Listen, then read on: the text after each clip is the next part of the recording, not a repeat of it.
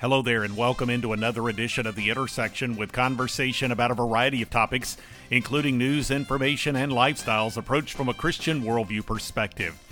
This week, more conversation surrounding the Getty Music Worship Conference Sing 2019. One of the architects, along with wife Kristen, of the conference is hymn writer and musician Keith Getty, who visited with me recently to share about the concept of this significant event drawing thousands to Nashville. Plus, from Sing 2019, Christian author and blogger Tim Challies saying that he's a content creator and curator. He encourages Christians in their spiritual walk with his own material and linking to others. He shared observations about the Sing gathering. Also, from Ronald Blue Trust, Russ Crossan offered a biblical perspective in a recent conversation regarding finances and discussed practical principles for being good stewards of the resources that God has entrusted to His people.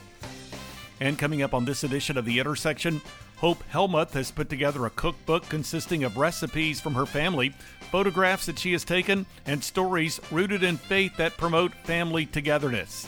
Find out more ahead. Also, from Faith Radio Meeting House Media Central at the Christian Product Expo International event in Murfreesboro, Tennessee, Carlos Evans, in a face-to-face interview, shared about his accident while serving with the Marine Corps and how God showed His faithfulness to him and his wife, and through his wife, as they learned to stand firm in Christ.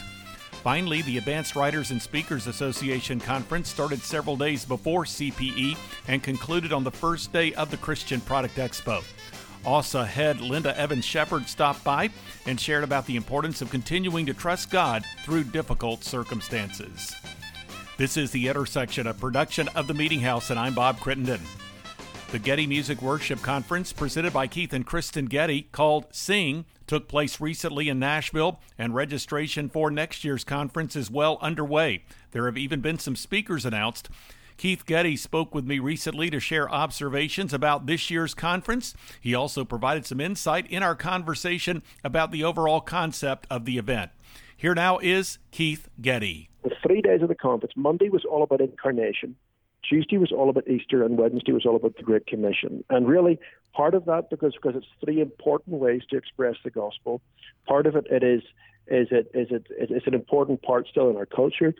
What we're hearing from church musicians is that 2/3 of their year is spent working on Christmas and Advent, working on Lent and Easter, or things around that, such as communion, or working on either evangelism and mission, whether it's evangelistic services or missional events or commissioning services or outreach. So we thought, let's take those three subjects and let's really just equip people with bags of resources and inspiration and teaching and songs and celebration that hopefully they'll leave this year really just fired up to go on. Well, and as I mentioned to you, you had asked me about some of my observations on the conference, and I talked about the combination of theology and worship together. And you mentioned the life of Christ and those three components. And I wanted you to share about how it is that the worship or the music elements really integrate with the theological elements, how you see that they work together during the course of the conference. Well, see, I think they all do. I mean, when you go back to Luther, I think one of the things that people misunderstand is Luther studied the Old Testament and the New Testament and said, it seems to me that Reformation happens through the preaching and the singing of the Word. You know, Jonathan Edwards, your own Puritan here in America, said singing completes the joy. So you study it, you learn about it from the Scriptures, then you complete the joy by singing it. The early reformers used to talk about how the Bible is opened by the preaching of the Word, and it is carried out of church by the singing of the Word. And if you look at how deep the Psalms are and the songs of Scripture, and you look at how important singing is for crystallizing how we understand God, and indeed most of the church fathers, from St. Patrick to St. Augustine to St. Francis of Assisi to St. Columba, they're all best known today for the hymns they wrote, not for the sermons they preached. And so what we learn in all this process is that what we sing is so extremely important. And I look at my generation and I am terrified, because even the churches that are preaching the Bible well are often singing songs that are shallow, singing songs that they won't sing in 3 years' time, singing songs that don't give a broad, a deep, picture of Jesus and this beautiful gospel good news that we have to share with everybody. Share what you see as the importance of God's people really being not only exposed to, but also incorporating some of these artistic elements in bringing praise to God. First of all, one of the wonderful things is artistry. God, the Lord is an artistic. He's a creative God. He created the world. He said that it was good. You know, when I take my wife for our anniversary, I don't find a restaurant that has food that has enough protein that the roof keeps the rain out. No, I find somewhere where the food is beautiful, that it is presented beautifully in an ambiance that allows us to have an evening away from our 4 crazy daughters, just to enjoy each other, to be thankful to the Lord, and to laugh and have fun. And so we're made that way to love beauty, and it's so important at every level. I would say at the foremost level, that's why we need to have a catalogue of songs in our churches that are extraordinarily beautiful and poetic, and that we can sing throughout our lives. I'm a big believer in local musicians writing songs. I'm a big believer in modern worship songs. But I feel whatever your basis is, you need to have 50 to 100 songs in the church's canon that you sing every year, that you will sing every year for the rest of your life, because that helps form the basic theology of your people. And if you're a pastor or you're a parent out there or a worship leader, love your congregation enough to do that. So artistry begins with the quality of the songs themselves. Then after that, at the Sing Conference, we try to illustrate it in lots of different ways. So, for example, we do a lot of a cappella singing, mostly in harmony. We also have Mark Dever, who spoke and illustrated it by just having piano, just to show how simple playing works, what was a wonderful contrast then to what came next, which was a choir of 500 and a phenomenal orchestra. And then, of course, as you said, we had worship bands. We had worship bands that also had Celtic musicians. We had jazz musicians. So you had and then a number of global musicians. We had a musician from Venezuela. We had a musician from Romania. We had a musician from Korea and a musician from China, all playing. So we brought in very much a global sense to the whole thing as well. Keith Getty here on The Intersection. The Getty's website is Getty, Getty music.com. To learn more about the Sing Conference 2020 in Nashville, go to gettymusicworshipconference.com. Well, at this year's Sing Conference, I talked with Christian author and blogger Tim Challies. In our conversation, he shared observations about the gathering and underscored the importance of worship. Here now is Tim Challies. Your task as a worship leader is to facilitate the worship. It's not to do the worship, though you will be worshiping. It's not to do the worship on behalf of the congregation. It's not the same thing as preaching, where you're just communicating something to the church. You're there to facilitate what the church is doing. And so your task, hopefully, then, is to disappear. If nobody remembers you, all the better. What should be remembered, what should stand out, is the church was singing together corporately as one body, joined together in Christ, now singing to the Lord and ministering to one another. There's a sense in which when we stand to sing, we all become ministers. We get to minister truth to one another. Well, you can go to a concert and you can sing. You can go to a pop concert or whatever, rock concert, and you can sing along and you can participate and you can really get involved in the music. You can go to a sporting event and do the same thing. So we're not talking about participation in the sense that you're just trying to, just be involved in singing. There's something spiritual about that moment. The Bible says, again, back to Colossians 3:16, that we're talking about spiritual songs. So what makes this whole experience spiritual? Well, first, I would agree that you can go to concerts and all that and sing along. And sadly, many churches, that's essentially what you're doing, is you're singing along. And so a lot of the music that is sung in those churches is not really congregational music. It's performance music that people are trying to sing along with. So it is analogous to going to a concert. U2 doesn't write music for the crowd to sing. They write music for you to sing. You can sing along if you want, but that's not the purpose of it. What I love about what the Gettys are doing and what others are doing today is they're trying to recapture music that was made primarily to sing, to be sung corporately as a body of untrained, just normal people who can sing that together.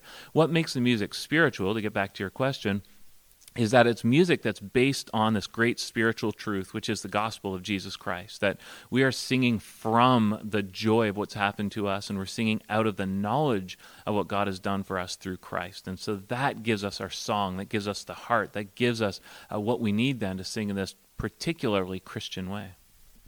Tim Challies is joining us today. We are at the Getty Music Worship Conference, Sing 2019 in Nashville. You serve as an elder in the local church. So let's talk just a bit about the connection between spiritual singing, as, again, Colossians 3, our theme scripture for our conversation today, psalms, hymns, and spiritual songs. What do you see as the role of the singing connected with the preaching? What's the connection there? Well, certainly in our church, we like to have a theme for the service, something that holds the parts together. And so we want the service to feel like one unit, even as it's made up of different parts. And usually the theme will come from the preaching. And so if the topic of that sermon is suffering, then we want the rest of the service to feed towards that, to be from the beginning pointing toward that theme. And then as we go to the end and we start calling people, here's how to live out these truths in the world this week, we want that to flow out of that text, that key text that is forming the sermon. And then we build the songs around that. So it's unlikely that if the theme of the scripture passage is suffering, probably the songs will mark that. It's unlikely to have really upbeat, happy songs. And you may, because of course there is happiness, there is joy that comes through suffering when we're in Christ. But hopefully those things come together and people are having a unified, cohesive experience of worship for that hour and a half or 2 hours on a Sunday morning. Tim Challies here on The Intersection. Find out more by going to the website challies.com. The Intersection continues now with Russ Crossan. He is the Executive Vice President and Chief Mission Officer of Ronald Blue Trust. He also serves as Executive Vice Chairman of the Board of Directors for Thrivent Trust Company.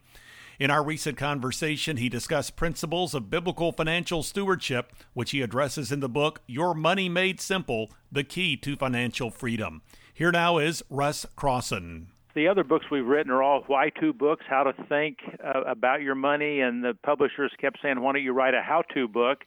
And so I kept kind of resisting that, but then about a year and a half, 2 years ago, we were sitting with them, and we thought, let's just write what we've done to help couples over the last 40 years if they come to our house, my wife and I, and so that's what we did. We wrote a how-to book that was done in a very simple format, as if you're sitting in our living room and we're just helping you with your finances. Well, let's talk about the biblical approach to financial stewardship as we kind of lay the foundation here for our conversation today. The Bible is full of references to money and finances and how to handle our money. What are some of the, as we might say, some of the foundational principles that the Bible offers with respect to finances? Well, I think the fundamental principle is that God is the owner and we're stewards. And so once you understand that it's not ours, it's all His, then stewardship requires that I understand, what I've got and where it's going. And that's really what we talk about in this new book, Bob. A lot of people don't know where their money's going. And we need to help people understand there's only 5 things they can do with money. And so they can give it, they can pay off debt. And we know the Bible has a lot to say about those 2 categories. It has a lot to say about every category. Render unto Caesar what is Caesar's. Pay your taxes. That's a third use of money. So, and then, of course, we need to provide for our families. That's living expenses. And then store up, as the Ants talks about in Proverbs, so investments. So those are the 5 uses of money. The Bible talks about all of them. What I've experienced is most people don't know what they have in each of those categories. And I know in dealing with financial experts from a biblical standpoint, obviously, and I know this is really the aim of your organization, you want to have Christians manage their finances well, to be good stewards of the financial resources God has given to them, so that they will be in good financial shape and be able to give. And let's talk about that whole progression. For instance, when you have couples that come to you, you say you and your wife have been counseling couples for some 40 years or so. What have you found to be the initial issues that couples or even individuals are facing with respect to their finances? Well, I think, as I alluded to, that most people don't really have a good grasp of their finances, and so when I ask them, how much are they saving, they really don't know. How much are they giving, they really don't know. And so I think that it starts with just getting a good, it says in Proverbs 27:23, know well the condition of your flocks and pay attention to your herds. So I think the first thing is getting a realistic look at exactly where you are. And when you do that, it helps you increase your generosity, be on the same page as husband and wife about how you're using your money. And I think at the end of the day, Bob, that's the key thing that we're about as a company. 1 Timothy 6:17-19 is our firm verse. It says, instruct those who are rich not to be conceited, or with the hope and the uncertainty of riches. And it goes on to talk about being generous. And so we want to help people be wise with their money and not be like the farmer over in Luke 12 who was not rich towards God and was called a fool. So we encourage people to know where their money's going and be generous and be wise versus being foolish.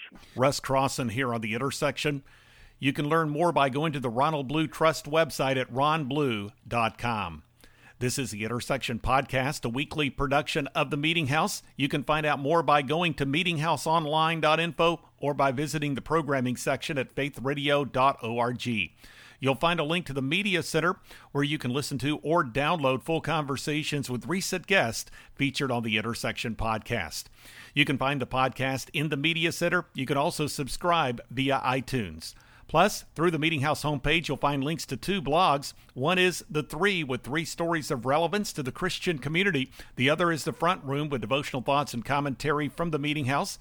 And you can follow me on Twitter and access the Meeting House Facebook page. There's also a link to video content, including recently added content from the Sing Conference in Nashville, as well as the Christian Product Expo International in Murfreesboro, Tennessee.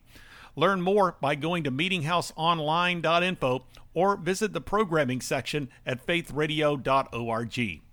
Conversations from the Meeting House program can also be found through the Faith Radio app and a number of other platforms. Find out more by visiting the Faith Radio website or the Meeting House homepage.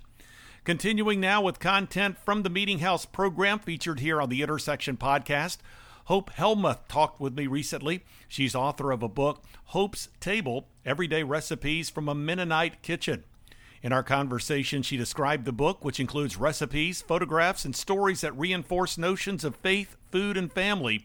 Here now is Hope Helmuth. When we first got married, I enjoyed cooking, and I decided to start a blog to share my love for cooking with others. And through that, I gained a following, and then from my blog is how the publisher found me and reached out to me and asked if I would be interested in writing a book for them. And so from there, we started a 2-year process of gathering all of my blog recipes, some family favorites that my mom has used for years from her family, and then some new ones I had developed and created a new twist on the Mennonite classic recipes. If someone were to go into your garden, I know before this conversation, if you were telling me that you had been picking some lima beans, so obviously that's a component. What else would someone find in the Helmuth garden? I mean, in the spring, it's of course going to be different things, but it's usually onions, peppers, tomatoes, lima beans, green beans, cucumbers, potatoes, yes, pretty much all of those things. And then we have it's not like it all comes in at once. So you start with one of the earlier things is peas, and then it goes into green beans, and then it just like finishing up fall here, we're ending up with limas and the last of canning tomatoes. So it's kind of a process you get used to and just know how your summer's going to go and what you're going to can that month. So tell me about the faith element of this particular book and how it's injected into Hope's Table. Well, I think a Christian family is one of the biggest ways that you can reach out to those around you. And we promote more of the simple life, working together, eating together, having time to sit down around the table and enjoying a meal, talking about your day, sharing in joys and sorrows. Through the preserving, you're there with your mom, your grandma, you're just living with each and in community. And I think that's so important for the health and our faith. It's such an important part of it. Sure. And I wanted to ask you to comment or describe for us the family structure as you talk about various members of the family spanning a number of generations being there together. Comment on the way that is about how that occurs in the Mennonite community and how really that can be helpful to try to preserve just for people of a variety of different Christian backgrounds.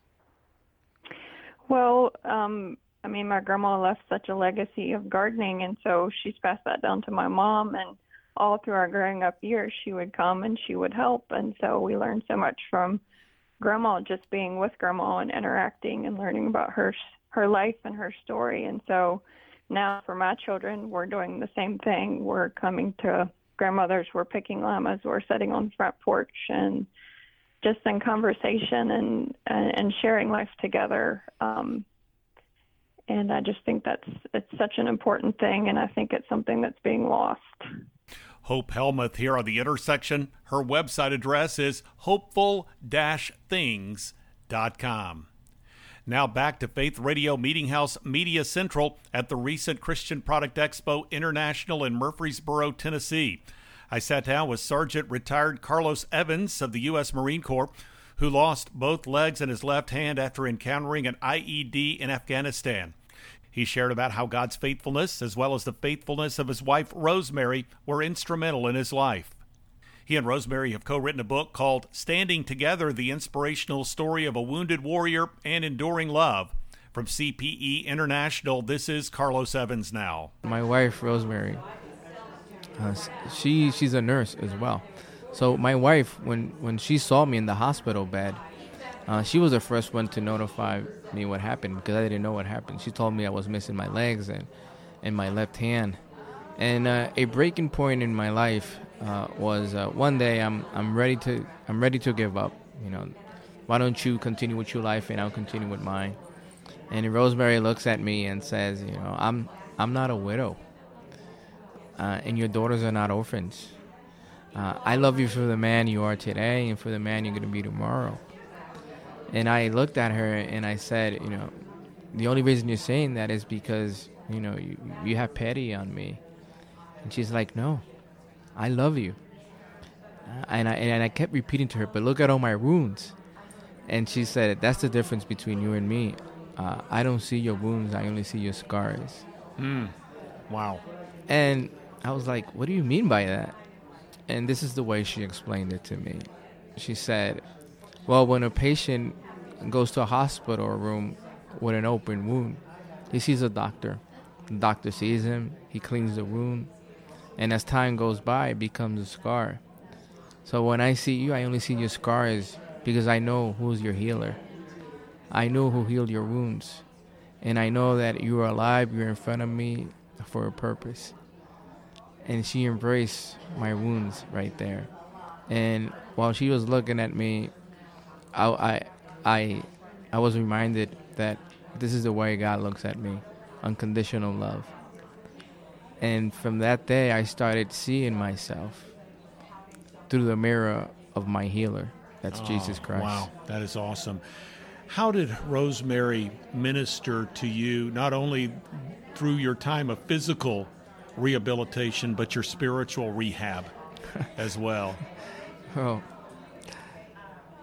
Rosemary was always present. She showed me love when I didn't show her love. She showed me patience when I was very impatient. So seeing those actions, you know, through her, I saw an example of how God loved me. So that ministered to my life greatly. She always talked about me highly. This is my husband. You are the father of my children. You're my husband. I love you for who you are and for who you're going to be.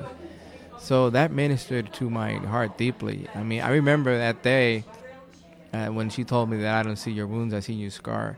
After that conversation, she's like, yeah, and we're going to go to church next week. So We lived in Washington, D.C., and we drove to North Carolina 7 hours. I was afraid of taking that drive because after what happened to me.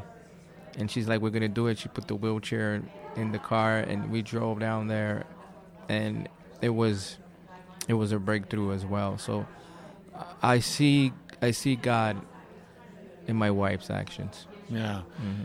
In the book, to what degree does she relate? Because you wrote the book together, standing together. What degree does she relate what God did in her heart, not only to prepare her to minister and to affirm you and to build you up, but also to be able to adjust to this what became the new normal for her as well? My wife, I know my wife since I'm like 7 years old. She grew up in church, and her parents, are great people.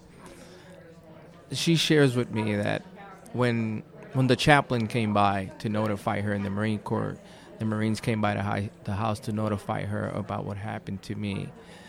As time went by, everything that she learned in Bible school and everything that she learned when she was growing up, it came to life.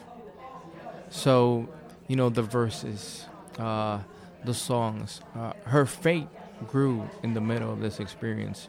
Because I think that is it in your weakness, in your weakest moment in life, when you surrender your weakness to the Lord, you are stronger. So in her experience, she shares with me that it was in this experience in her life that she said, you know what, I can't do this on my own. I have to rely on the Lord. And her faith grew, and God was taking care of her so she could take care of me. No. Carlos Evans here on The Intersection. You can learn more about them and the organization Touching Lives, Leaving Footprints through the website crevans.org.